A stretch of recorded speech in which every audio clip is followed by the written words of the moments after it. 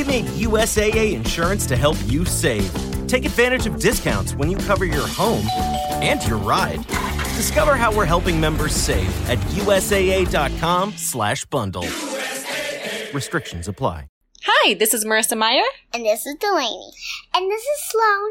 And you're listening to the Prince Kai Fan Pod. Welcome to episode 137 of the Prince Kai Fan Pod, a Marissa Meyer Book Club podcast, where Captain is King, Marissa is Queen, and I'm your host, Bethany Finger. This episode is brought to you by Rampion Crew patron supporters. Thank you so much. You guys have been really great over the last few weeks. And today I have a returning Patreon member, Sarah. I think you've been on a couple episodes. I think I've been on a couple. I did the interview where I interviewed you. Yes. That was one of the bonus episodes I did. Yes. You got to talk to Quentin. I did. It was very exciting. Of course, now he's done an episode, so that's like old hat now. It's old hat now, but at the time it was this big, huge thing. He'd never come out of his hiding spot before then. And he didn't want to come. You had to assure him there was no camera. I did, yeah. We're kind of a PJ household, so it's very rare that we're wearing like real clothes. It's usually like a sweatpants t-shirt kind of thing, unless we like have to go places. I am wearing leggings at the moment, so yeah. We had to run like 9 million errands today, so I am wearing jeans, but that's because I just got home like 8 seconds ago. So as soon as we're done, I'm probably going to be throwing on some much more comfortable clothing. The sacrifices Bethany makes for the podcast, guys. That I'm wearing jeans. They're American Eagle jeans, so at least they're comfy, you know? Yes. Speaking of stuff for the podcast, how do I do a podcast? First, let's talk about what you are currently reading. So I am currently actually doing some rereading of just some like light love stories. I recently finished the Ember and the Ashes quartet, and it was beautiful and it was emotional, and the ending is just, it's a lot. And so I needed a bit before I jumped into something new. I've had that before, you know, after I finished The Cruel Prince, which, by the way, is an incredible series. Mm-hmm. But it was also my first dive into Fae.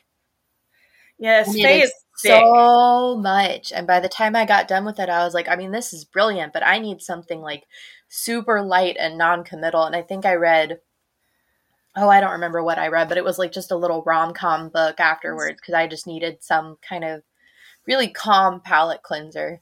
Yes, and that's kind of where I am. I reread Fangirl this week. I need to read that. Oh, Bethany, you do. It's on the list.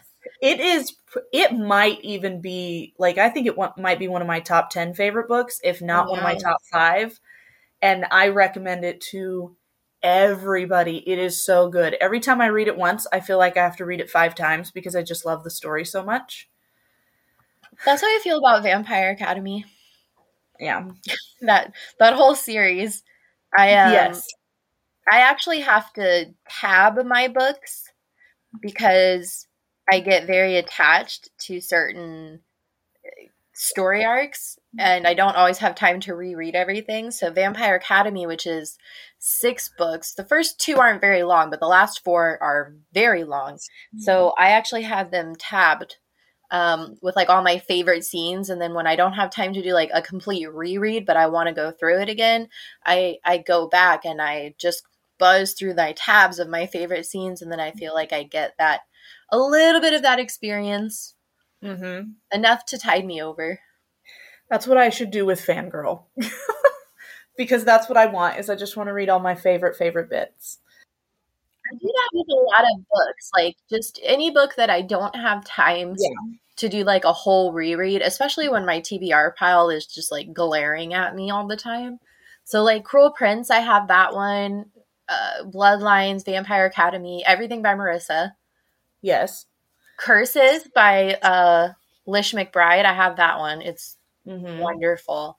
The Daughter of the Moon trilogy by Abigail Spigari, I love that series, especially the last 2 books have like so much going on in them. But honestly, the last 2 times I tried to like just read the tabs, I was like, nope, I'm reading it. Especially after like the audiobook came out. Amanda Garrison, who is the host of Fictional Hangover podcast, actually did the audiobooks for the Daughter of the Moon trilogy, and they were amazing. And I got done listening to the audiobook for the first one, and I messaged Abigail because she's also my critique partner, and I messaged her and I was like, yeah, I kind of need to do a reread now. Like I feel like I need to absorb the whole story a second time because of that. Problems with being a reader, right? Yeah, I mean, some books are just that good. You know, some books you finish it, especially if it's like a long series, you finish it and you're kind of like, I don't think I'm ready to move on yet. I think that's partly why I started the podcast. I just was never ready to let Lunar Chronicles go. Yes. And now I never have to. Nope, never. Never have to unless there's no reason to. And I did take the last like 3 or 4 weeks off to be with my family and try to take care of each other. And there was a lot to take care of. And me being the oldest sister, I kind of had a lot of responsibilities. But I am happy to be back doing the podcast. And I have to say a huge thank you to my husband because he's been taking care of all of my emails, and Ruth, who took care of all the podcasting stuff for me, and Leah from YA Book Chat, who also helped with the podcasting, and they recorded an episode that I couldn't be at, so they recorded it for me. Like, I have just had a lot of love and support, and I'm very grateful for all of it. So, big thank you to everyone for taking very good care of me and for being so patient while I'm trying to get everything figured out. Well, I'm so glad that you felt that. I know that we, as your podcast Patreon people, were just thinking about you so much, and we're hoping that you were being able to take time with your family and deal and figure out life for a little bit. So I'm not really sure. It kind of comes and goes. I think it's just like grief, I think, is just like a constant companion once you have it. You know, it's kind of waves. There'll be days where you feel a little bit better, and then there's days where it's kind of overwhelming. And for myself, it's just been a lot of back and forth. And I'm the type of person, I like to stay busy. So the busier I am, the better I am. So it's actually been kind of good to be the oldest sister, you know, taking care of my bonus mom and my sisters. I think was a good, I feel better if I'm being useful and if I'm helping people. And I think that it was nice to be able to be that person for everybody. Good. It's something that doesn't often, people talk about grief as though it's this thing that you feel for a while and then one day you're supposed to be fine. Yeah. And it's like, well, today I'm fine, but tomorrow I might not be. And that's okay. And it's like, today I'm fine, but in an hour I might not be, you know? Yeah. And I had, so for those of you listening who don't have social media, my father recently passed away, and it was very unexpected. He was only 55, and as far as we knew, he was completely healthy. I actually talked to him the night before. He was going to help me propose to my husband. So my husband and I are coming up on our 10-year wedding anniversary, and he wants to do a vow renewal, so I was going to propose to him. And my dad was going to help me. He was all excited to like throw rose petals and stuff. Well, actually, he talked about throwing things at Quentin, but I had suggested rose petals. He was talking about like bottles of beer. Who's to say who had the best idea? But it was very unexpected. So for the last few weeks, that's why there haven't been episodes. I've been trying to go through that process and be with my mom and my sisters and really take care of each other. And I've had a lot of support, especially from Patreon, and I'm super, super, super grateful for that. It's one of those things, you don't know how many people love you until you need them. And I do feel very, very loved and that's definitely appreciated right now. Well, good. We want you to feel that. Thank you. And everybody who's listening, thank you for waiting. It's been like a month and a half since an episode came out, which is crazy. I used to do them every single week and sometimes more.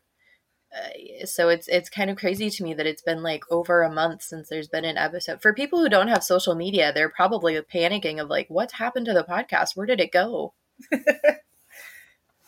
They're like, where are these updates? Did she say she was going on hiatus? I'm so confused. Yeah, and I think Ruth and I at one point talked about posting an episode that was just like, hey, we're going on hiatus.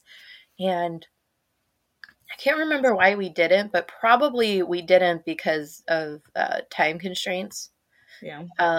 Because also the people that normally take over the podcast for me when things happen in life were dealing with this with me. So yeah, you had to go to like the C team because the B team was with you. Right. Like Lindsay, my sister Lindsay often will help out with stuff like that if I'm unavailable.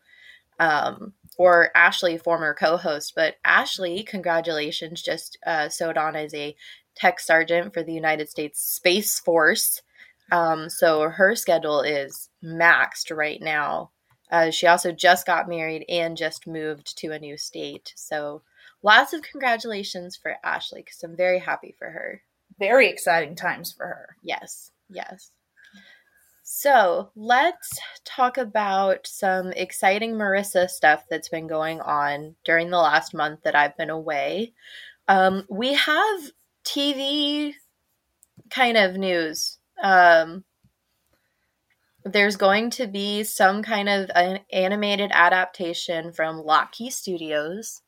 We don't have a lot of information other than that's who optioned it. And Marissa has actually posted about it and confirmed it on social media, which I think is a first. I don't think she's ever actually posted anything about that stuff on social media before, especially not saying like, this is who's producing it. Yes, I think this is it's as far as it's ever gotten is now. I was surprised by how excited I was that it was animated because I was when people were like, "Ooh, this could happen," I was not sure what I really wanted. And then when they said it was animated and I realized I was much more excited about it than I would have been for live action, I was like, "Oh, I guess I did have a preference." I mean, for me personally, two things. One, if Marissa trusts it, then I trust it. I have a lot of faith in her as an author. And I trust her implicitly, obviously.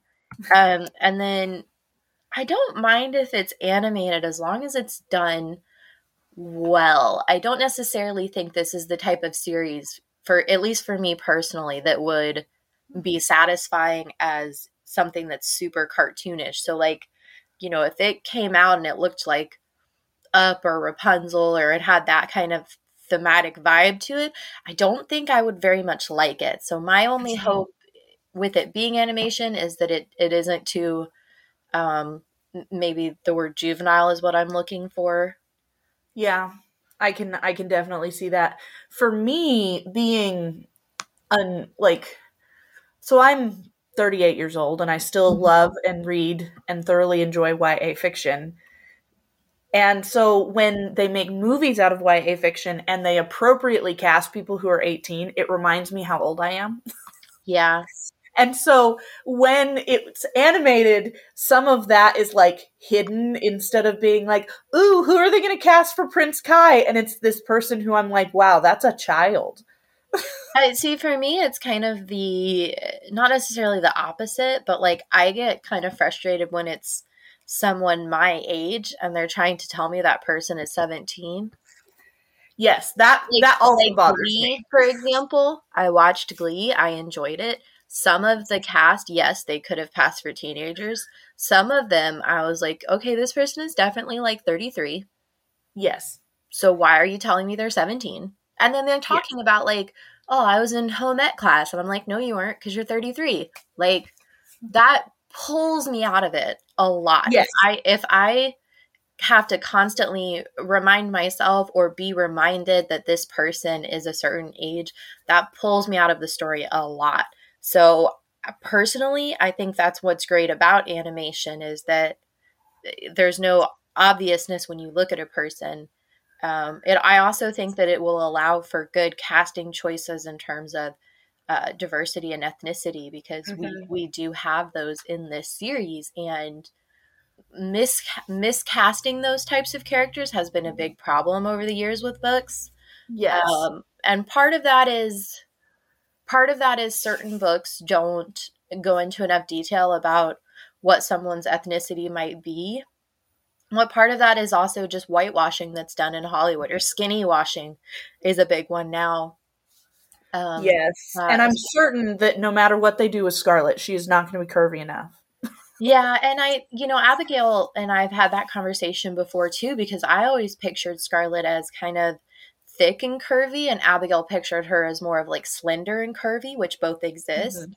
And so I do think that that's an interpretation of the text. I also think I'm kind of thick and curvy, so perhaps I'm manifesting myself through Scarlet. I want at least one person that's not thin and slender, so I just made her thick in my head. But I think with it being animated, they can kind of go either way. Yes. So yeah, with it being animated, and like I said, it's Lockheed Animation Studio, there's a lot to look forward to there. We have very little information other than the fact that they optioned it, and that Marissa is moderately involved. Yeah. I'm excited that we don't necessarily have to be concerned about like the special effects budget not coming up to scruff with what needs to be done. Yes, especially with all of the glamour. Yes. And how they animate that is going to be really interesting. Mm-hmm. Well, for me, glamour, when this book first came out, it was 2012. Yeah. And so for those of you who aren't as old as Sarah and myself, filtering and photoshopping and airbrushing your pictures, yes, that was something you could do, but it wasn't available to the masses. No, that was like a software that you could purchase and download to your computer, and you would edit everything via your computer. So and you had to be good at it, or you could be bad at it. Most people looked how they looked in pictures was also how they looked in real life. And so now with photoshopping and filters and airbrushing and even contour makeup, which is a lot more sophisticated now than it was 10 years ago, I think that to me, that is a good example of filter or of glamoring, because often in the books, the glamoring is described as like you're still look like yourself, but you look like such a perfected version of yourself that it doesn't look like you. And I would recommend to anyone, if you're trying to understand what that might be like, I would go look up like Kim Kardashian from the 2000s and then look at Kim Kardashian now. And that's what glamoring is to me. Because Kim Kardashian, love her or hate, I'm a Taylor Swift fan, so you guys know that she's not like my bestie, okay? But she is a very beautiful woman. She always has been. But if you look at what she looked like in the early 2000s, when it was just like average makeup, she was still beautiful, but there were imperfections there. And if you look at her now with the amount of contouring she does, which is a skill she's definitely it's definitely a skill her and her sisters, I think, are very talented at. Or maybe even Khloe Kardashian would be a better example, because her physical appearance has changed quite a bit over the last decade. But that is and not even just that kind of change over time, but if you look at, I'll use your example of any of the Kardashian Jenner crew. If you look at pictures they post and then TV appearances that it happened on the same day, yes, you can see that what is posted as a still picture or even as a video is not the same as what comes through on a live, like, film set kind of video. And that was, as Bethany said, that was not something that existed before, I would say universally before 2018 even. that you could have a video that looks like that's your face, that's not your face, and that everyone has access to that. I would say the game really changed. I think it was 2017 to 2019, somewhere in that gap. The phones and Facebook and Instagram especially started coming with this filter that was like a perfect face filter. Do you remember that? And Yes. It would take a picture of you and it would perfect your face. The biggest thing that I think that particular filter, and I'm not saying this against all filters, but the biggest thing against that filter, the reason that it was so glaringly obvious, I think, is because freckles. I have freckles. My husband has a bajillion freckles. And I also have a giant scar on the right side of my face. Like, it's like, goes from like my eyeball to my lips. So it's a pretty big scar. And if you look at those perfected things, my scar is not visible and I don't have any freckles. And so to me, it's like glaringly obvious that I have done something to my face.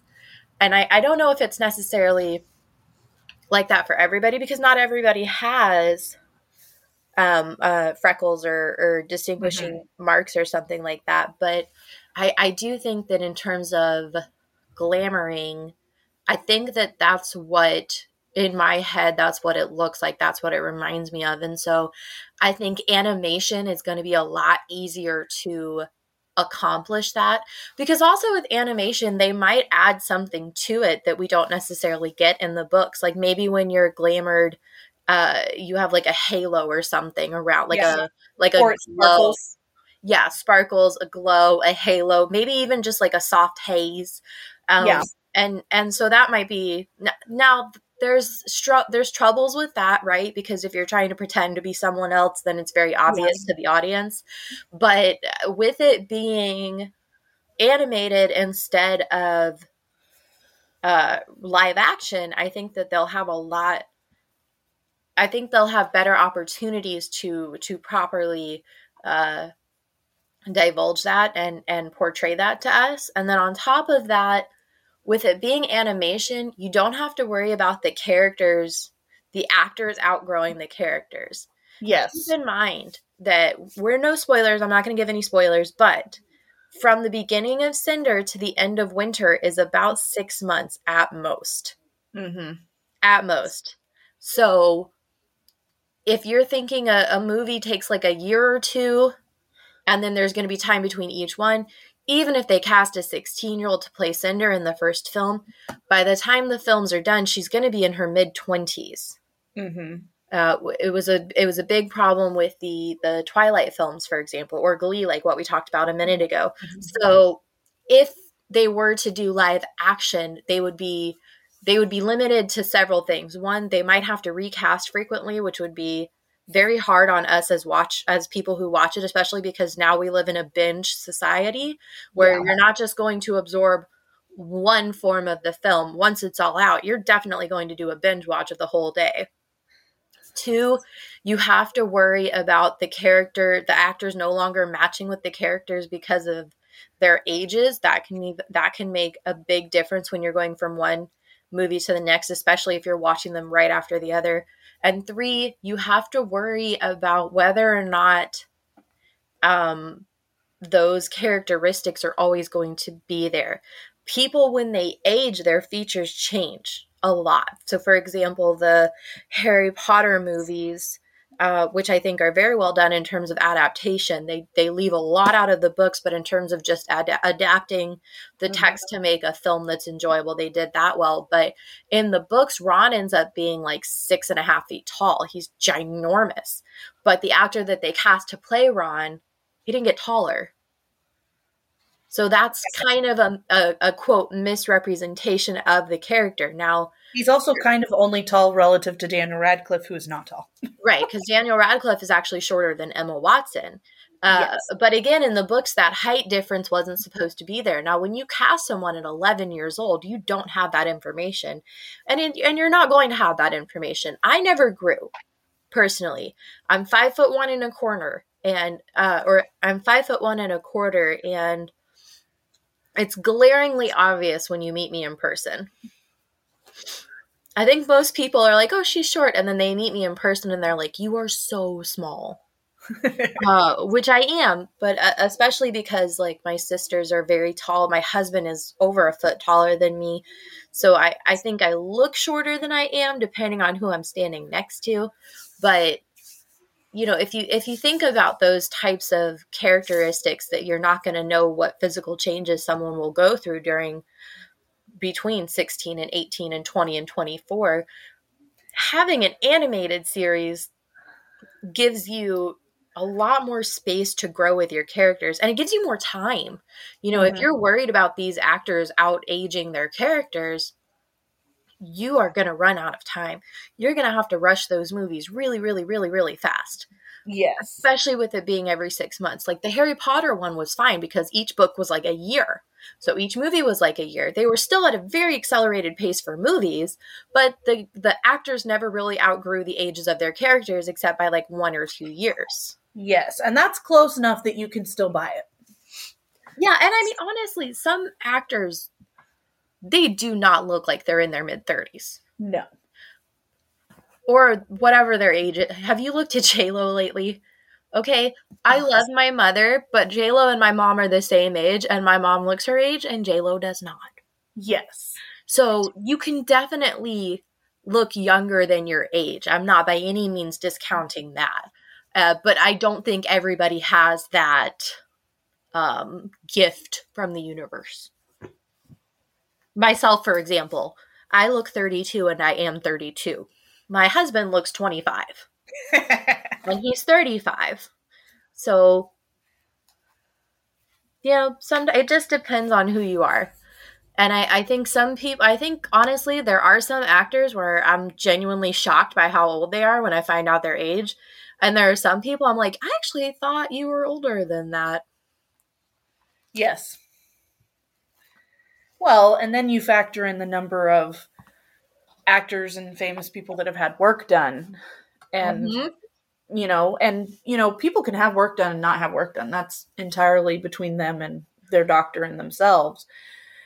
But I do think that there is a point at which, like, if you look at Gwen Stefani and they're like, look at Gwen Stefani, she's 45, doesn't she look good? And I'm like, Gwen Stefani has probably had work done, which is not a bad thing, but we need to stop acting like Gwen Stefani is your average 45.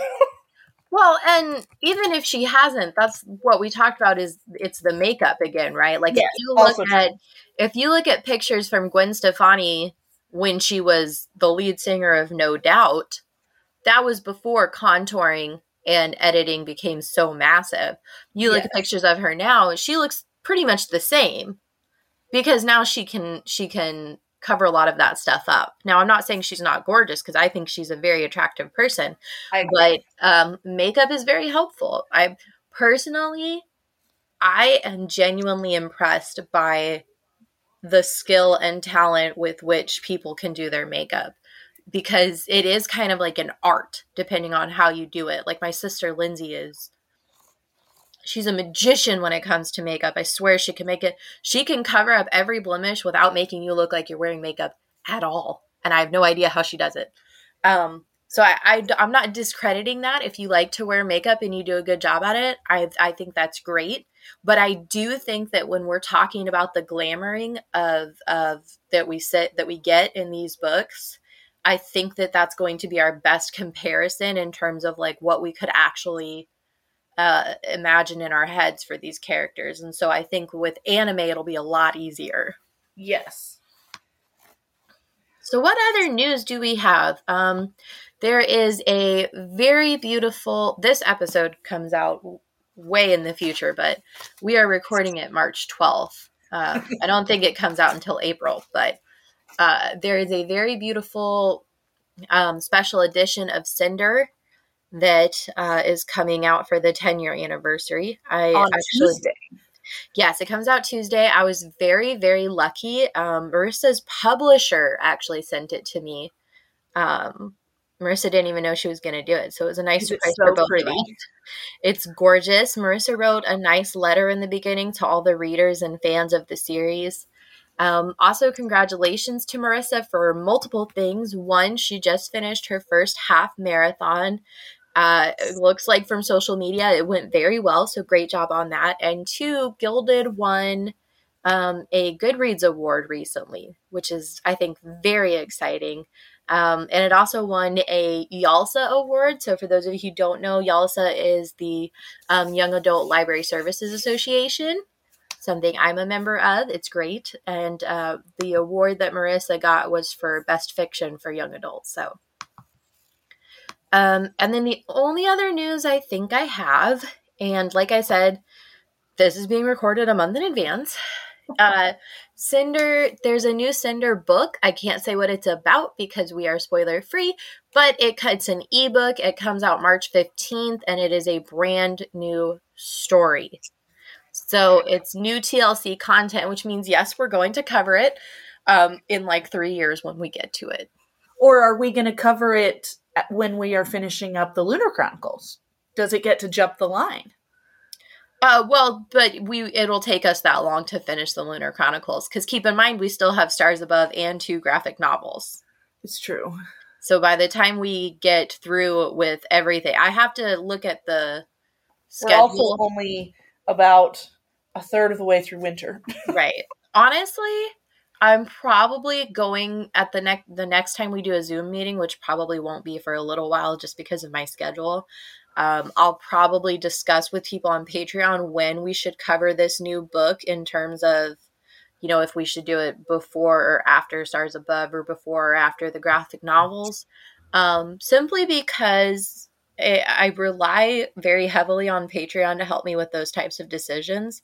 Because for me personally, I think the podcast belongs as much to Patreon and the entire Lunar Chronicles community as it does to me. So I like to make the decisions that I think would benefit everyone. And I like having the advice of other Lunar Chronicles fans kind of helping me make those decisions. So I probably won't make that decision on my own. It's a tricky one. Personally, I would vote for whenever it is chronological in the story. That's when we cover it. Yeah, because I was thinking normally I do publishing order or whatever is recommended by Marissa. So that's why even though Fairest was kind of a flashback, Marissa recommended that it was read between Cress and Winter. And so I told her that's what we would do. But if we were doing it chronologically, in theory, we would have started with that book, right? Yeah. So I'm probably going to take a look and see chronologically where this new Lunar Chronicles book ties in with all the other books, but I don't even want to say the name because it is a spoiler. Even the name is a spoiler. Yes. And I do have at least 9 people that listen and have never read the series and go chapter by chapter with us. And I don't want to ruin anything for them. But if people really, really want to know, they can go to Marissa's Instagram. Yes, or my Instagram or the Patreon, or email me, princekaifanpod@gmail.com. I will share as much as you want with spoilers. And then I think that's... She also, aren't pre-orders of this donating to some kind of charity?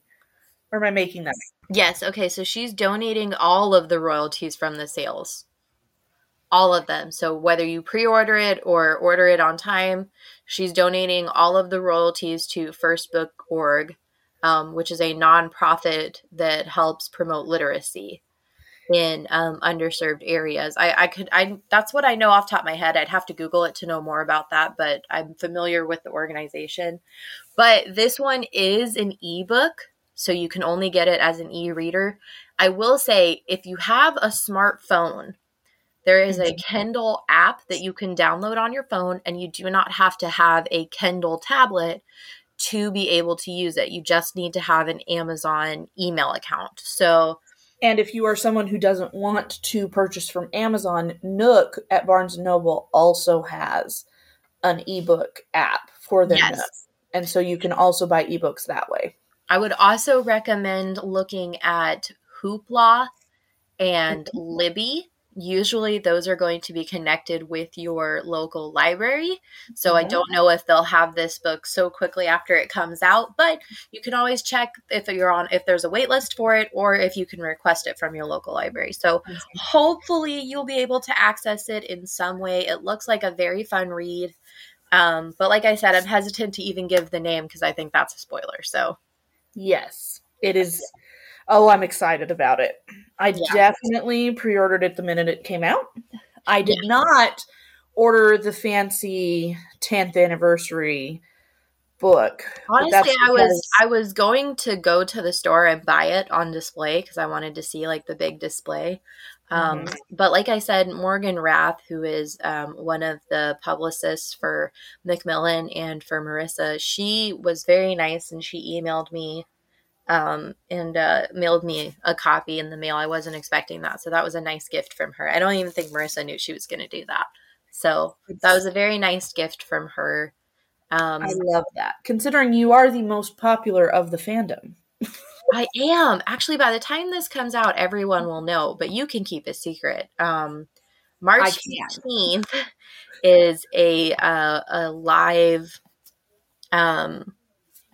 event, or March 16th, I should say. March 16th is a virtual event on a bookshop from Santa Cruz, and they asked me to host it with Marissa. So I'm very excited for that. It won't happen for another 4 days, but by the time this comes out, it will have already been recorded and posted on the internet somewhere. So, oh, Bethany, I am so excited for you, and I for hope, that I do a good job. It's future public Bethany's. success. You've been doing a podcast for what, almost 3 years?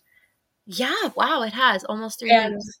like the idea that you have reached this level of success where you're getting invited to do that is so wonderful and so well deserved. Thank you. I think it's still kind of crazy to me how successful the podcast has been. Well, it is the Lunar Chronicles podcast.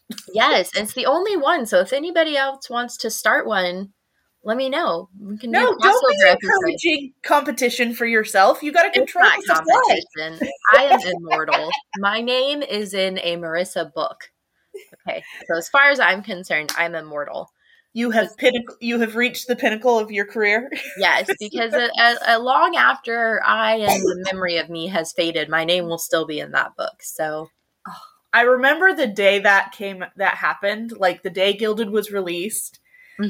So as part of the Patreon, for those of you that don't know, as part of the Patreon, we have a Discord channel and an Instagram chat. And so the day Gilded came out, it was so big. Was crazy. Someone was like, "Oh, Bethany, congratulations!" And Bethany's like, "What? My copy hasn't come yet. What are you talking about?" And so Bethany didn't know, and so someone, I can't even remember who, like took a picture of the acknowledgments at the end of Gilded, where Marissa refers to Bethany as her friend. And it was just, I was so happy for you. It was tears streaming down my face. It was amazing. What did Quentin think? Was he confused? No, he was super proud and excited. And I was like, "Can you believe this?" And he was like, "Yeah, I can believe it." So of course he can. Quentin is extremely supportive, but he also like has a lot more faith in me than I do. So sometimes I accomplish things and I'm like, "I can't believe I did that." And he's like, "I can. You're awesome." And I'm like, "Oh, thanks." Aww. So he's a good husband. He is good. I'm going to keep him. I think you should. So let's talk about some Fan Art Friday. Yes. I have 2 incredible fan arts to share with you guys. They are gorgeous. So the first one is from Apriot98 on Lunar Wiki, and it is of one of the mutant wolf soldiers, which we have been discussing for the last 4 books. But I have had a lot of trouble locating fan art that is of what they would look like once they're the extreme mutants that we've been exposed to in this book. So big thank you for letting me share this and for posting it on the internet so I could find it. If you have, or you know someone who has, any fan art of Audrey or Lynn Pearl or these massive, crazy wolf mutant soldiers, let me know because I want it. But this is fantastic. I love how terrifying it is.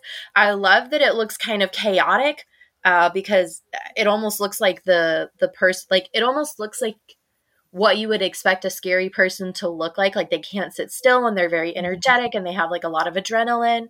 Or like when you see this thing that is terrifying that your brain has never seen before and it can't make sense of it. Yes. So it looks wrong. Yes. That's like, this looks like your brain is trying to make sense of something that doesn't. And it also has like some Neanderthal qualities to it, like the jawline being stretched out, the way that the eyebrows kind of are disconnected from the body. They're so pushed out from the skull. Like, it's just absolutely incredible. So our next one is from Lunartic Obsession on the Lunar Wiki, and it is of Pearl. I chose these two because today's chapter discussion of chapter 34 features a mutant wolf soldier and Pearl, and we actually have not gotten very much fan art of Pearl at all. So I'm really excited to have this. I love how perfected she looks. I love the bright red lipstick. I love the dark ebony hair. I do think in the books her hair was described as chestnut, but I like that it's ebony. I think it looks really well in this picture, and I think it's a nice contrast to the white gown and the very bright red lips. I think it was beautiful. I also really loved, when I saw it, I was able to immediately identify that was Pearl. Yes, which is very nice because with fan art and characters, like, I love when you can tell who it is right away and you're not like, oh, I wonder if that's Sybil or Audrey, or, you get to look at it and you're like, that's Pearl. It's also a mark of a good author in that Marissa describes her characters so well that you can have very clear pictures of what they look like, so that when you see a visual representation of it, it's familiar. Absolutely. I 100% agree. So big thank you to both those artists. And remember, you can submit your fan art to princekaifanpod@gmail.com, or if you know an artist and you want to share their work, you can reach out to me, but I will get permission from the artist before I share. So for those of you who have sent me art and are wondering why I didn't post it, if I don't get permission from the artist, which there have been times when the artist does not want me to share their work, I am very respectful of that. So I only share with consent. So even if you found it on like Pinterest or something, and you want to share it, that's your choice. But I personally won't share it without consent. Mm-hmm. And that is entirely appropriate and a really good way to behave. One thing that I've really enjoyed this week, Marissa has been doing in honor of Cinder's 10th anniversary. She has been doing where she shares people's fan art and all types of art. So not just like digital fan art that people share.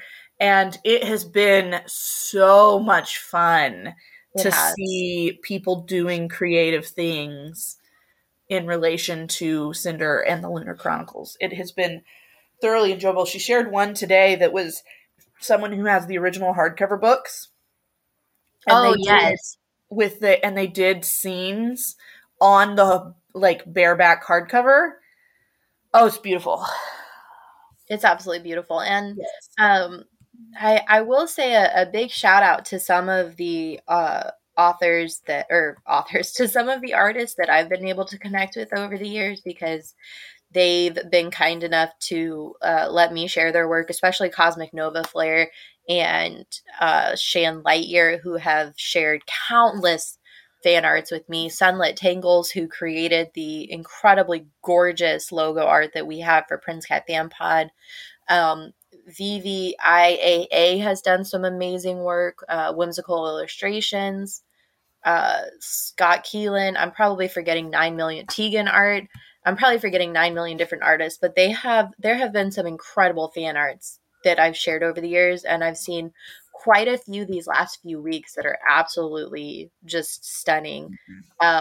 So just congratulations to anyone who got shared by Marissa. I hope that is a continuing factor for you, and especially if you sell your work, I hope that it helps improve your sales and your exposure and stuff. So just congratulations to everybody, and a big big thank you to everyone who lets me share their work, because like I said, I feel very lucky to have worked with so many different, incredibly talented artists.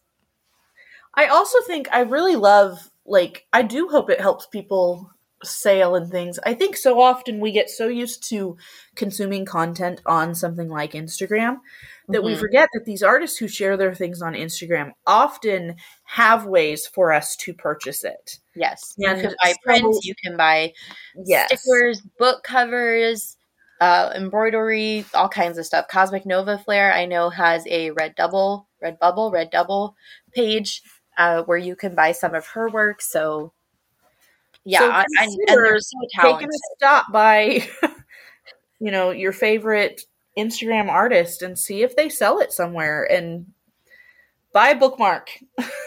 Buy a bookmark, yes.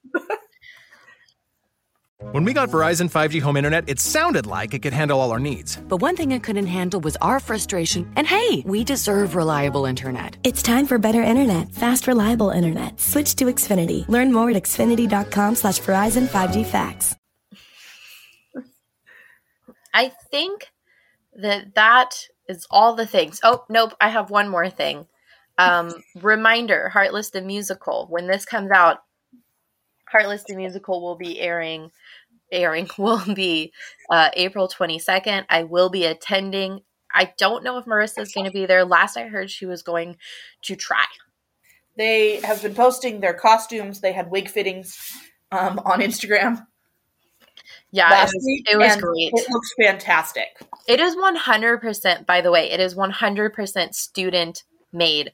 So these people are like going from algebra to rehearsals. They wrote the music, they composed the music, they wrote lyrics, and they designed their own costumes, and they came up with a script, and they're just incredibly talented. So I'm very much looking forward to seeing it in person. You can go to heartlessthemusical.com if you want more information. I'm on their website right now, and it does not look like there's going to be anything any tickets on sale yet. However, there will be a Heartless live stream on May 14th. So you can live watch it May 14th, 2022, 6:30 p.m. And like I said, you can go to heartlessthemusical.com for more information about that. And I think that is all of the things. And it's after 6, so we should do some other stuff. This year, the first episode back after my hiatus, so you got stuck with all the updates. I am honored, Bethany. So first things first, Winter, chapter 32 was titled We Belong Together by Mariah Carey, thanks to the Patreon team, which I love that song, so thank you for voting on that. And now we can do chapter discussion. Chapter 33, last week we left off with Winter and Scarlet arriving at Wolf's mother's home and having their cute little Wolf and Scarlet reunion. Now, listeners don't know this, but Sarah specifically wanted Wolflet chapters, so I'm guessing you have a lot of excitement for Scarlet and Wolf being back together. I do. Wolflet is my favorite. You know, mine was always Cresswell until doing the podcast, and apparently mine is Wolflet, and I just didn't know it. But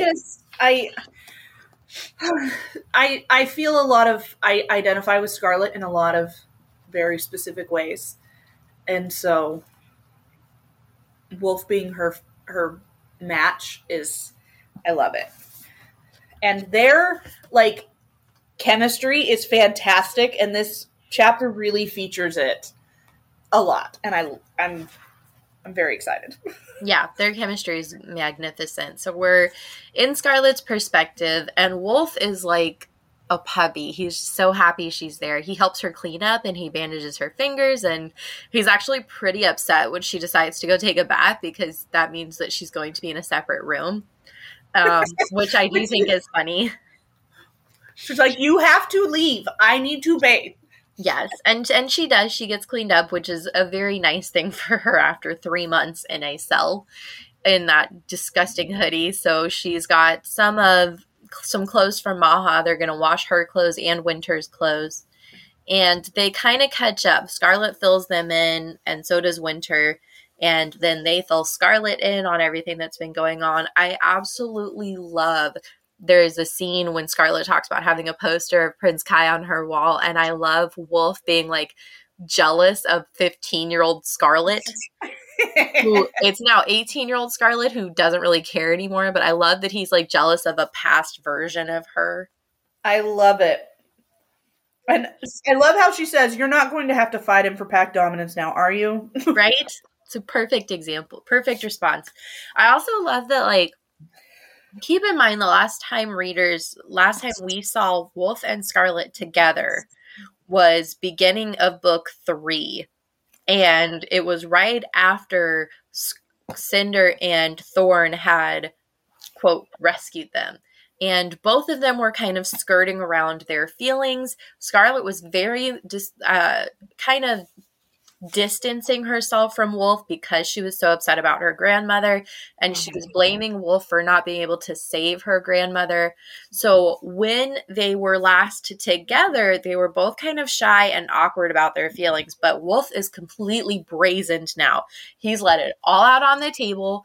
He does not care. He's made it very clear, very obvious, this is his person.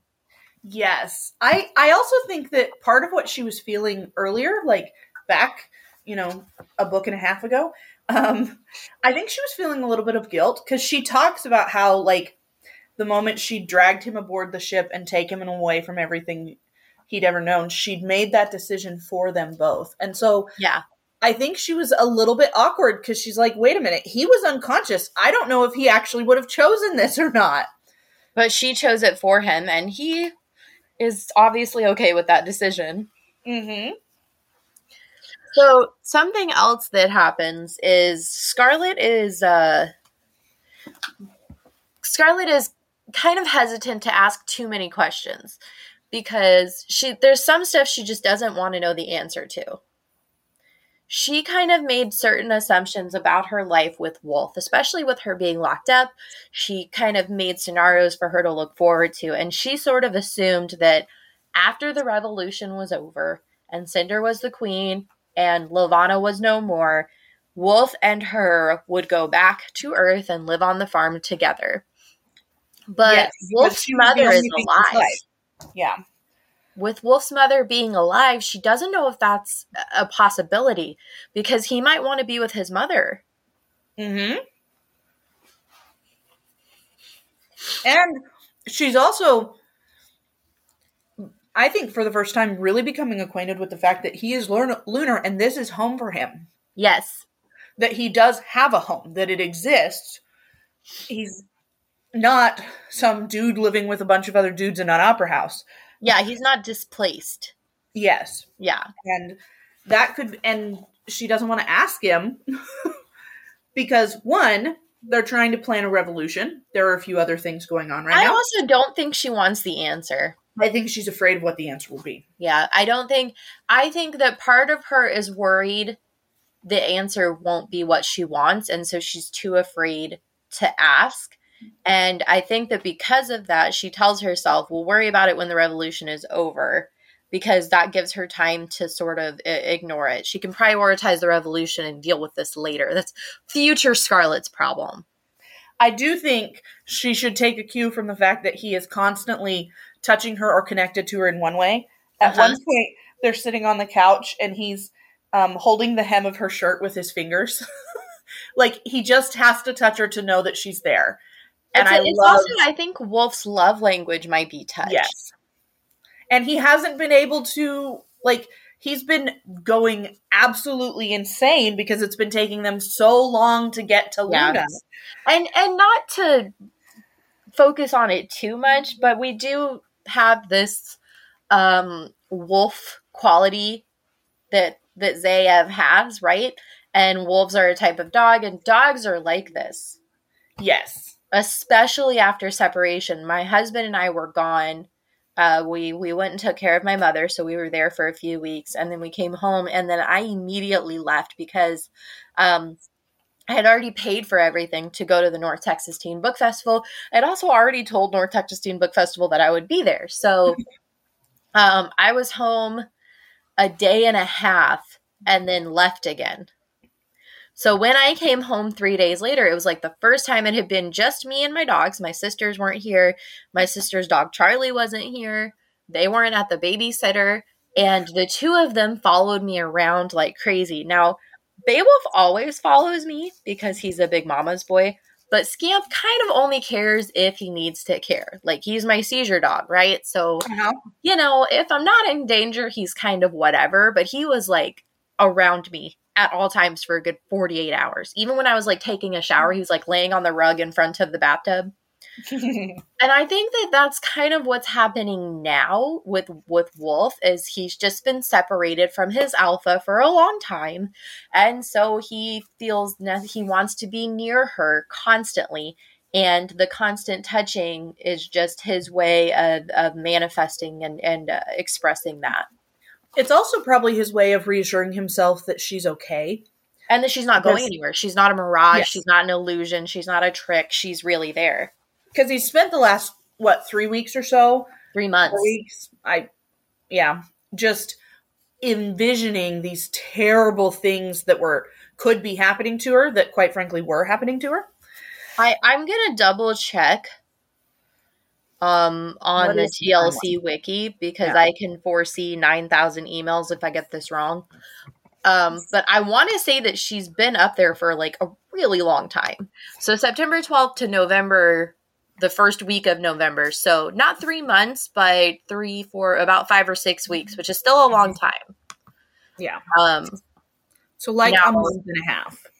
About a month and a half. Now, for those of you keeping track, that is like 17 times the amount of time that they've actually been dating. Okay. They were dating for like 3 days, and then they spent, I think it said at the beginning of Crest that they had spent 2 weeks aboard the Rampion together. So they've been dating for like at most 3 weeks when she was captured, and it's now like 7 weeks later. So it's at least double the time of their relationship. So for 3/4 of their relationship, they've been separated. Yes, they went 0 to really, really dedicated to each other real fast. Oh, yeah. In true teenage love story fashion.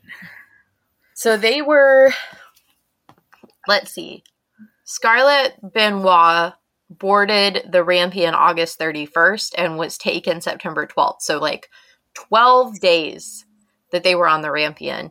And prior to that, they'd been dating for like not at all, because it was like, it was traveling from one part of France to the other. They kissed on the train. They tried to kill each other, and then they ended up on the Rampion. So they were, quote, alphas for like 12 days. And then they spent the last 6 or 7 weeks being separated.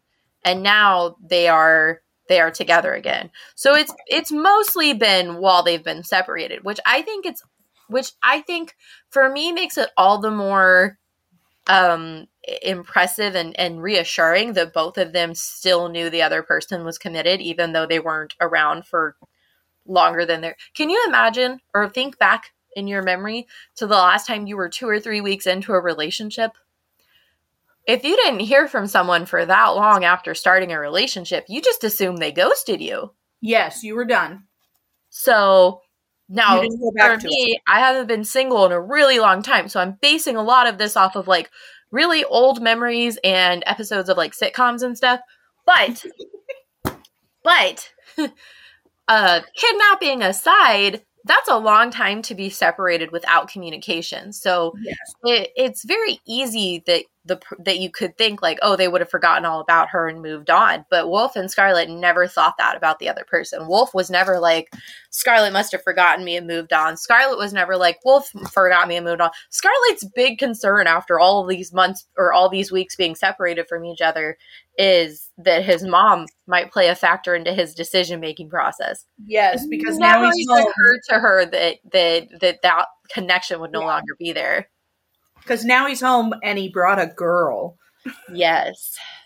And that's what happens too, because I love when Maha comes in and she's like, yeah, so it's nice to meet you, but Wolf didn't tell me he was in love with you.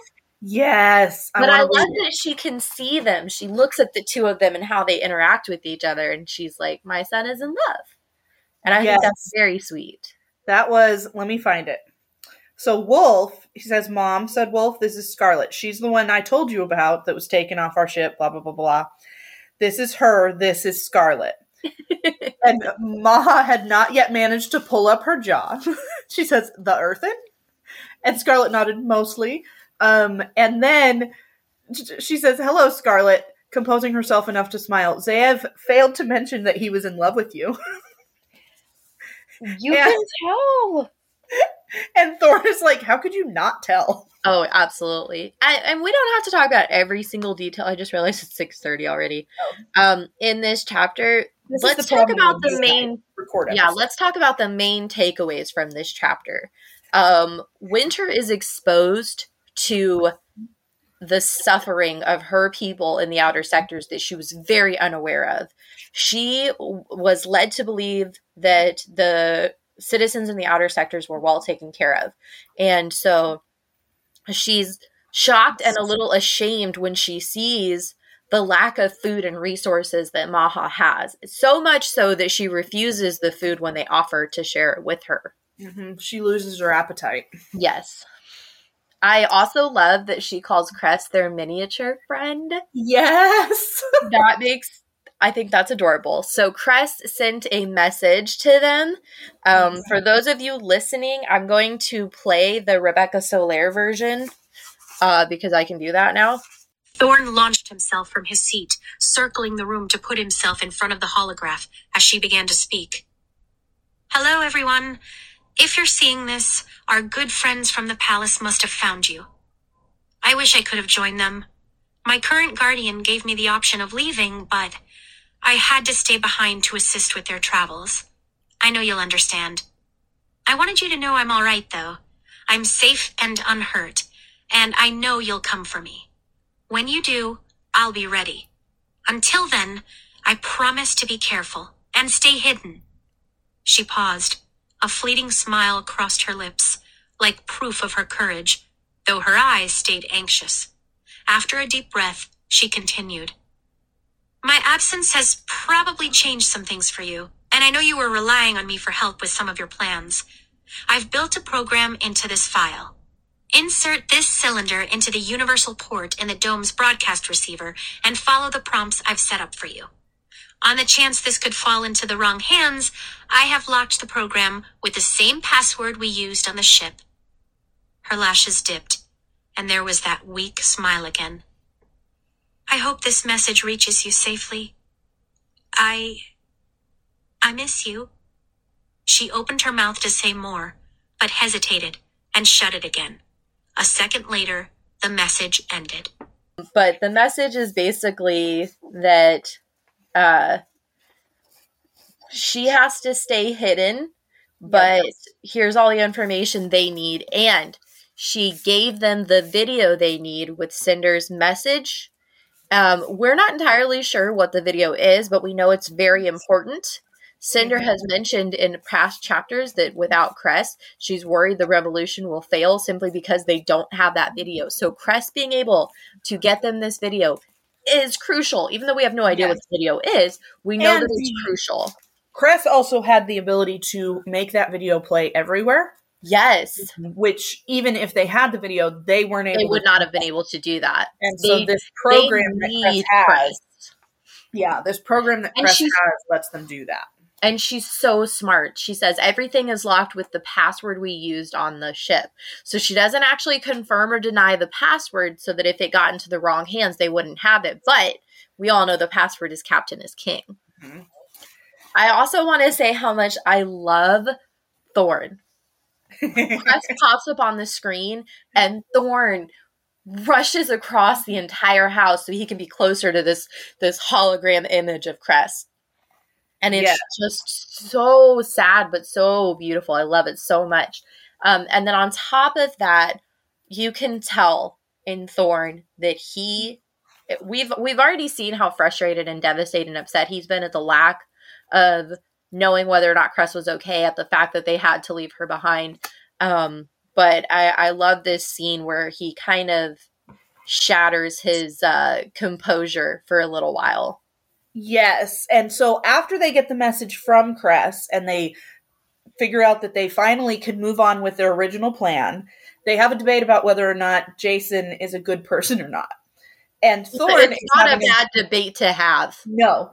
And Thorn is having a very hard time forgiving him because he didn't save Cress too. Now I have to ask, because you're not a fan of Thorn. So I have to ask, are you a fan of Jason? I'm neutral about Jason. And it's not really so much that I'm not a fan of Thorn. I'm not a fan of who Thorn is at the beginning. I am a fan of who Thorn becomes. And this Thorn in this chapter is being that guy that he could be. Right. He's not. I think Jason is just, I think what bothers me about Jason is just that he's very self-serving. And sometimes that's taken as heroic. Yes. Like him saving Scarlet. Sorry. Yes. He saved Scarlet because Scarlet could save Winter. If Scarlet didn't need Winter, he probably wouldn't have saved her. So yes. Now, that being said, his promise, his commitment that he would put Cress above everyone else, that he would protect Winter with his life, and he would also that commitment he made to extend that protection to Cress. I do think that was a big moment for him. But I'm not going to offer him any heroics for saving Scarlet, because I genuinely think he did that for Winter's sake, not Scarlet. Jason, I have a hard time with him because he does not care about the greater benefit of everything. Like, right. Levana is only terrible to him. Like, he agrees Levana is terrible. Right. And that things are not good. But unless Winter is in actual danger, he is not willing to engage in anything that would put them in danger. And you saw that when he was with them, he was away from everything. He could have stayed with them. Yes. And instead, he was like, I have to get back to Winter because she is in danger. And so he's not there. He betrays them and he tells Sybil where they are. It might not, like, that could have ended differently. That could have ended with all of them captured or dead. Right. And then nothing changes in the status quo. He just goes back to normal. I don't think he has a greater investment in the status quo as opposed to Cinder, who we see what Cinder wanted and what Cinder would have loved to have done is to just leave. I also think that she was actively preparing to just move on, to have her own life and to be independent. Right. And then she found out Kai was in danger and was like, I have to fix this. And then she had another chance to escape, and she could have been like, you know, goodbye, Dr. Erland, I'm going to disappear now. And she's like, no, I feel this greater calling outside myself. And so she's like, we're going to do a revolution. Jason is not the person who would engage in that unless Winter is safe. I also think that we have to take into consideration that Jason did not know who Cinder was. At the time that he betrayed them, he did not know that Cinder was Princess Celine. He thought Cinder was some crazy cyborg girl who was in love with Prince Kai and wanted to stop the wedding because she was in love with Prince Kai. So I think that lack of information, I don't necessarily think he wouldn't, I don't know, he might have still betrayed them, but he wouldn't have divulged that information. But I think it changes a lot that he did not know who she was. Yes. I don't necessarily know if he still would have betrayed them. I think if he knew who she was, I don't think he would have betrayed them to get back to Winter, because how could he tell Winter that he did that if he knew? See, I think he would have. Because well, if he did, I don't think he would have told them who she was. I don't think he would have divulged that information. Yeah, I don't think he would have done that. But I still think he might have gone about it differently. Now, we talked about some of the bloodlines stuff in a few chapters ago, so I won't get into details about that. But where we leave off in this chapter is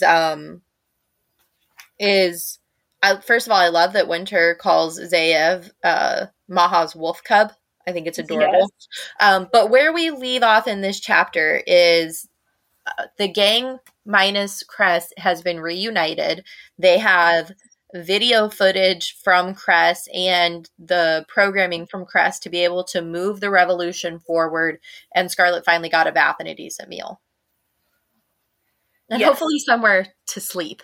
And the princess that everybody loves is in Maha's house, and she doesn't know what to do with that information. I don't think anybody knows what to do with that information, including Winter. Winter is a bit of a kook, and we love her for it. I will say I absolutely love that Maha is so appreciative of the fact that thanks to Scarlet, Wolf actually knows what love is. She never thought he would have that because of being captured at such a young age and being turned into this army. But what exactly does she say? When they took you away, I feared you would never know love at all. Yeah. And she's very happy. And then Thorn has the most Thorn response. Are we almost done with the gushing and the weeping? When do we start planning a revolution again? Yeah, Thorn's priorities are, Cress is alive, we got to get back there, let's go. And then Winter, I can't understand why no one ever listens to me. And Scarlet glared, you're right, Winter, it's a complete mystery. Yeah, love it. Because you are a little bit crazy. A little bit. So let's talk about your song title for this one. So my song title for this one, I picked Ed Sheeran, Shivers, because it's just a delightful love song about basically like, you are everything. I want to be that guy. I want to feel like my soul's on fire. I want to stay up all day and all night. And it's just a delightful song. I love it. And it reminded me of like, when I thought about Wolf and Scarlet, I thought of this song. Because I was like, oh, yes! This song reminds me of all of the greatest love stories I've ever read. I, not surprising, chose a Taylor song. Message in a Bottle by Taylor Swift. It's a new song from her Red album. It's one of the Vault tracks. First of all, Jillian, a Patreon member, loves this song because it's a bop. I agree. It's a very upbeat song. It's very poppy, but it also was written several years ago, so it's like nostalgic pop for those of us who are familiar with music from 12 years ago. But it's just a song about being in love and being separated from someone that you're in love with. So I love that. I think it applies to multiple parts of of the relationships that we have in these books. Wolf and Scarlet are finally back together, and that's beautiful and wonderful and magical. But every other couple is separated. Thorn and Cress are separated. Kai and Cinder are separated. Jason and Winter is separated. No one other than Scarlet and Wolf are anywhere near the people that they, quote, love or have crushes on or whatever you want to call it. So I thought it was very appropriate to have a song that was about lingering feelings and wanting to be close to someone. And not being able to do anything except sending a message into the universe that you love and miss this person, and you hope that they know that you love and miss them, and you hope that they love and miss you too. That sounds like a very good one. I have not heard it yet. It's a good one. It's very poppy, especially considering it was on one of her country albums. But it's a very good song. I like it a lot. So let's talk about your quote for this one. So my quote for this one is from page 291, and it's Scarlet talking about Wolf, which, considering why I wanted to do this chapter, this is the least surprising part of the whole episode. And it was she felt like she'd claimed him a long time ago, the moment she'd expected him to choose her over his pack. The moment she dragged him aboard that ship and taken him away from everything he'd ever known, she'd made that decision for them both. He was hers now, just like she was his. I wish you could see my happy little face. I love that quote. Actually almost picked that quote. I'm looking. So when I take notes in the book, I have a pencil and I put like a teeny tiny little dash mark next to things that are going to be my quotes. And that one has a dash, so it was almost my quote. Mm-hmm. But I absolutely love that. And I especially love the just like she was his. I think that when you meet your person, when you meet your partner, I think you have that sense of, some people are like, oh, when you know. But for me, at least, there was multiple moments that kind of, pinpointed how I was feeling. And this was, this is kind of how it feels, where it's like you kind of take a step back and you look behind you at facts that have happened, or instances that have happened, or experiences that you've had. And that's when you're kind of like, this is where I am. This is my person. This is what I meant to feel. And I love that she sort of claims him in that way. Yes. It's beautiful. So my quote was, "Brave, stupid girl," Thorn muttered. He sank back down to the floor, his expression torn between relief and increased distress. Gotta love when Thorn is something other than a sarcastic jokester. Yes. Which is like 90% of his personality. So I love getting to see these like emotional sides from him. See, and that's the part of him I like. Yeah. This is the Novel Universe with your hostesses, Dawn and Ashley. We rate and review the newest and most buzzworthy books. We are true book club ladies that don't always agree, but we do enjoy a good book discussion. You can find the Novel Universe on Apple, Spotify, and Google, where we post new episodes twice a month. I'm Dawn, the criticizer of books. And I'm Ashley, the fantasy architect. So grab your favorite beverage and join our universe. So we'll talk about chapter 34. This is a really, really short chapter.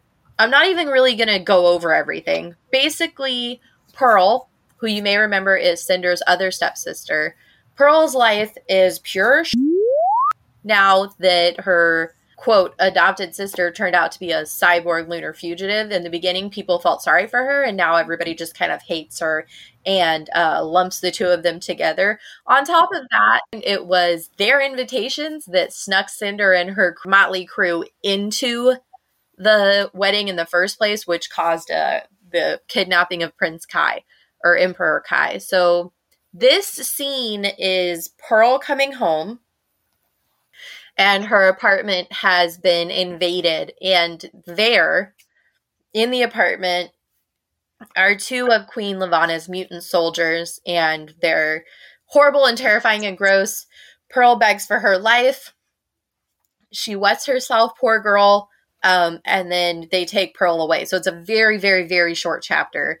But what is revealed to us is that Pearl is having a very difficult time adapting to this new life without her sister, with one of her sisters being lost, and one of her sisters turning out to be like a lunar cyborg fugitive crazy person who kidnaps emperors. And on top of that, now she comes home, and we don't really know why lunar soldiers kidnapped her. We just know that they did. Yes. We do get some information about like what life on Earth has been like for the last 4 to 6 weeks. Right. The attacks are random and relentless, and you never know who could be next or where could be next. There's no sense of security whatsoever. Yes. And that's, about it. Yeah, I do think the picture that we get of what Earth has been like and the kind of terror of war is part of why we needed this chapter. Yeah. Is because I think we could get so caught up in what has been happening on Luna and that we forget that Earth is under attack. Yes. Or even when we know that Earth is under attack, because we did have a reminder of it in the last couple of chapters when Scarlet saw all the ammunition that was being shipped to Earth. We have kind of taken a step back, and we forget what's happening on Earth. But I also think what we've been exposed to, what's happening on Earth so far, has been very political. And this is what the average human being is going through on Earth. Yes. as opposed to the emperor or world leaders. Yes. But this chapter also doesn't really redeem Pearl at all either. No. Like, you see there's that she's a couple of things. One, Pearl is dealing with a lot right now, so you want to sympathize for her. If nothing else, she just lost her sister. Mm-hmm. But Pearl is a very vain person, and so her main focus now is on her loss of reputation. Remember that when we first met Pearl in the beginning of Cinder, she was young, beautiful, popular, and trying to find a husband. Yes. And in 3 short months, about 2 or 3 months, she's lost her sister, her family, her life, or her fortune, her livelihood, and her reputation. Yes. So the world that she knew has kind of crumbled around her, and she is very much struggling to adapt to a completely new lifestyle where she doesn't have a servant. She has to do chores and has to take care of herself and her mother now. Prior to that, she had Cinder. And she blames Cinder for all of the problems in her life. Yes, but I think that that's I think that that's a learned trait from Audrey, because Audrey has always blamed Cinder for everything. And I think that Pearl very much idolizes her mother. And so, not to give Pearl any kind of forgiveness or leeway for her behaviors, but I think that Pearl is kind of like Audrey. There has to be a scapegoat. There has to be someone to blame. And because Audrey blames Cinder, Pearl blames her as well. Yeah. So let's talk about your chapter title for this one. So my chapter title for this one is actually almost seems a little bit counter. But when I was thinking to myself, I was like, okay, what song is the first one to come to mind? And the first one that came to my mind is actually I'm Not That Girl from Wicked. Okay. So it's one that Elphaba, who is the Wicked Witch, sings, and it's about the fact that the guy she likes is more interested in someone else. Okay. And it's actually a really sad, very tragic song from the point of view of the girl who doesn't get picked. And I kind of felt like that was how Pearl was feeling. Mm-hmm. Is that I don't get to be like my dreams are not what I get. I don't get these things. Like, how is my life not what, like, because I don't deserve it. Yeah, I was surprised that this was my first choice because there is no love lost between me and Pearl. And this is very much, it puts the singer, who in this case would be from the point of view of Pearl, in the, like, you feel bad for her way, like, vein. But for some reason, it's just like she's watching life go on around her and she doesn't get what she thought she was going to get. And that's a hard place to be.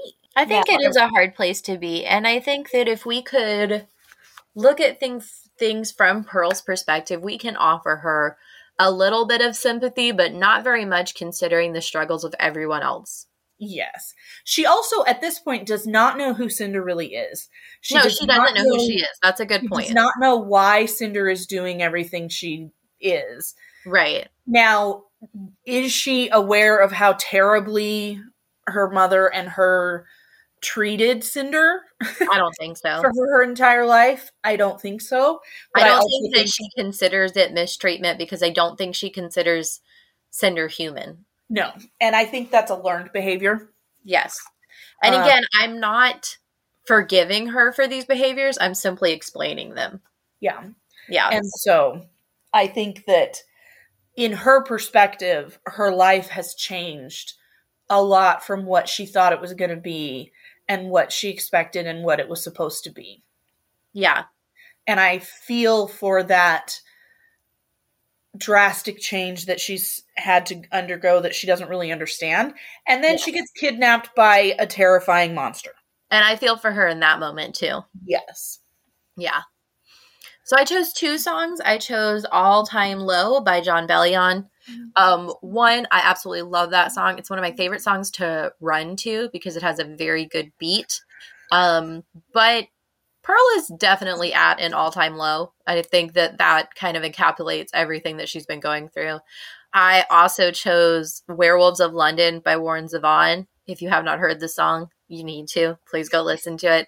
I will tell you some of the lyrics fit perfectly. You hear him howling around your kitchen door. You better not let him in. Little old lady got mutilated late last night. Werewolves of London again. He's the hairy-handed gent who ran amok in Kent. Lately, he's been overheard in Mayfair. You better stay away from him. He'll rip your lungs out. Like, Yep. just perfectly describes, I mean, obviously we're not in London, but perfectly describes, like, the entire wolf army that Levana has created. So, Yes. Patreon members will get to vote on those chapter titles, and they will be revealed during the next episode. What was your quote for this one? My quote was from page 305 in my book.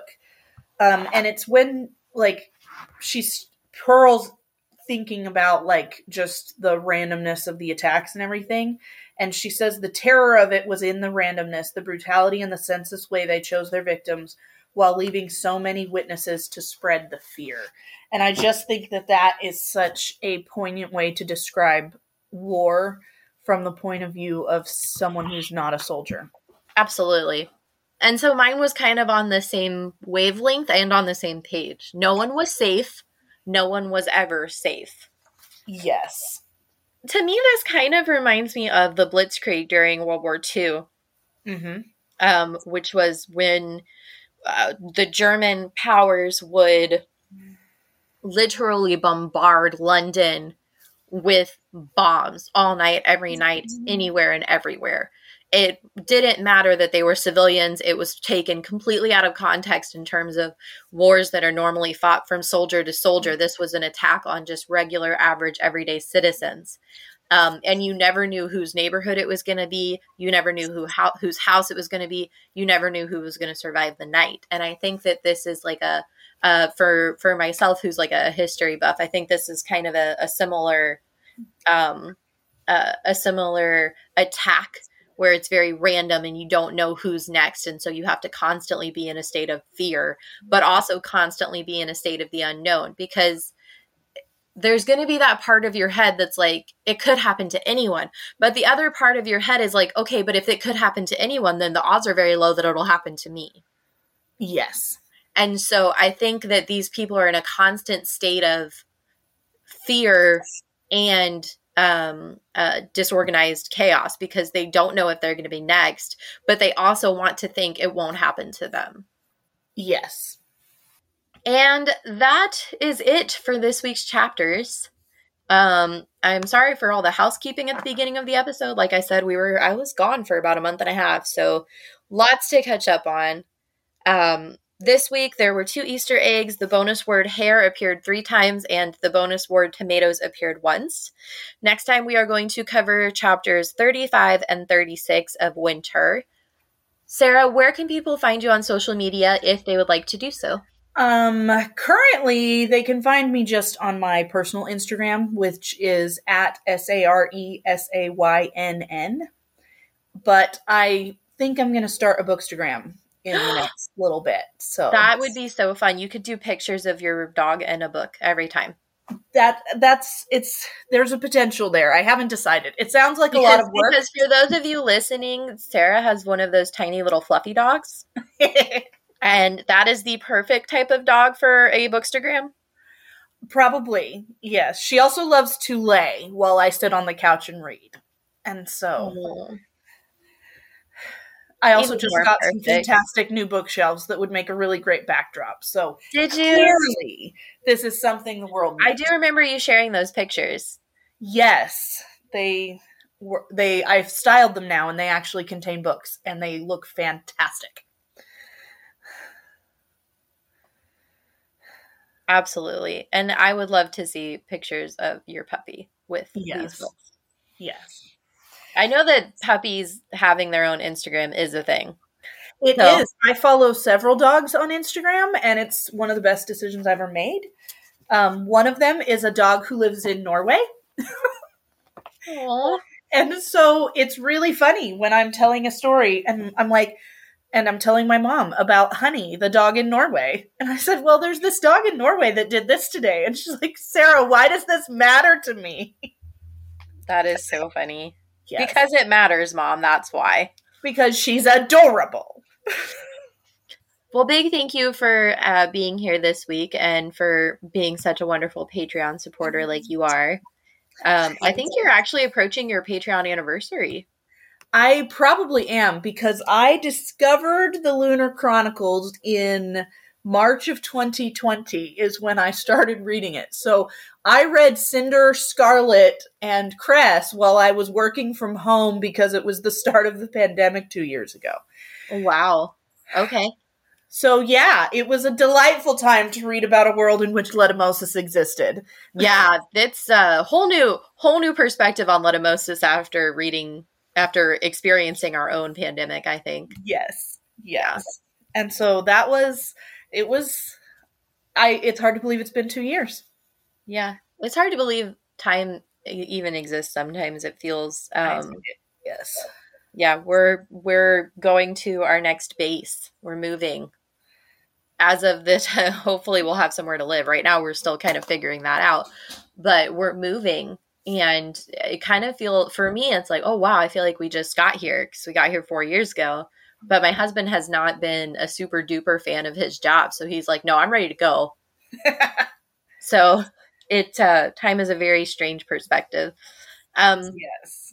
So big thank you for being here. Listeners, you can follow the podcast everywhere. Please rate, review, and subscribe. Prince Kai Fan Pod. If you like what you're hearing and you want to hear more, there are tons of bonus episodes on the Prince Kai Fan Pod Patreon. I know I had a lot of people during the hiatus that were wanting more episodes. I am back. We will do an episode every other week from now on until life has to interrupt us again. But if you are wanting more content, there is probably 25 to 30 bonus episodes on the Patreon. And if you join Patreon right now, it's $1. The first fiscal month is free, and you will have instant access to all of those bonus episodes. So you can have a month to figure out you love it and you can't live without it. Yeah, that's true. It is totally worth the $1. It's so cheap.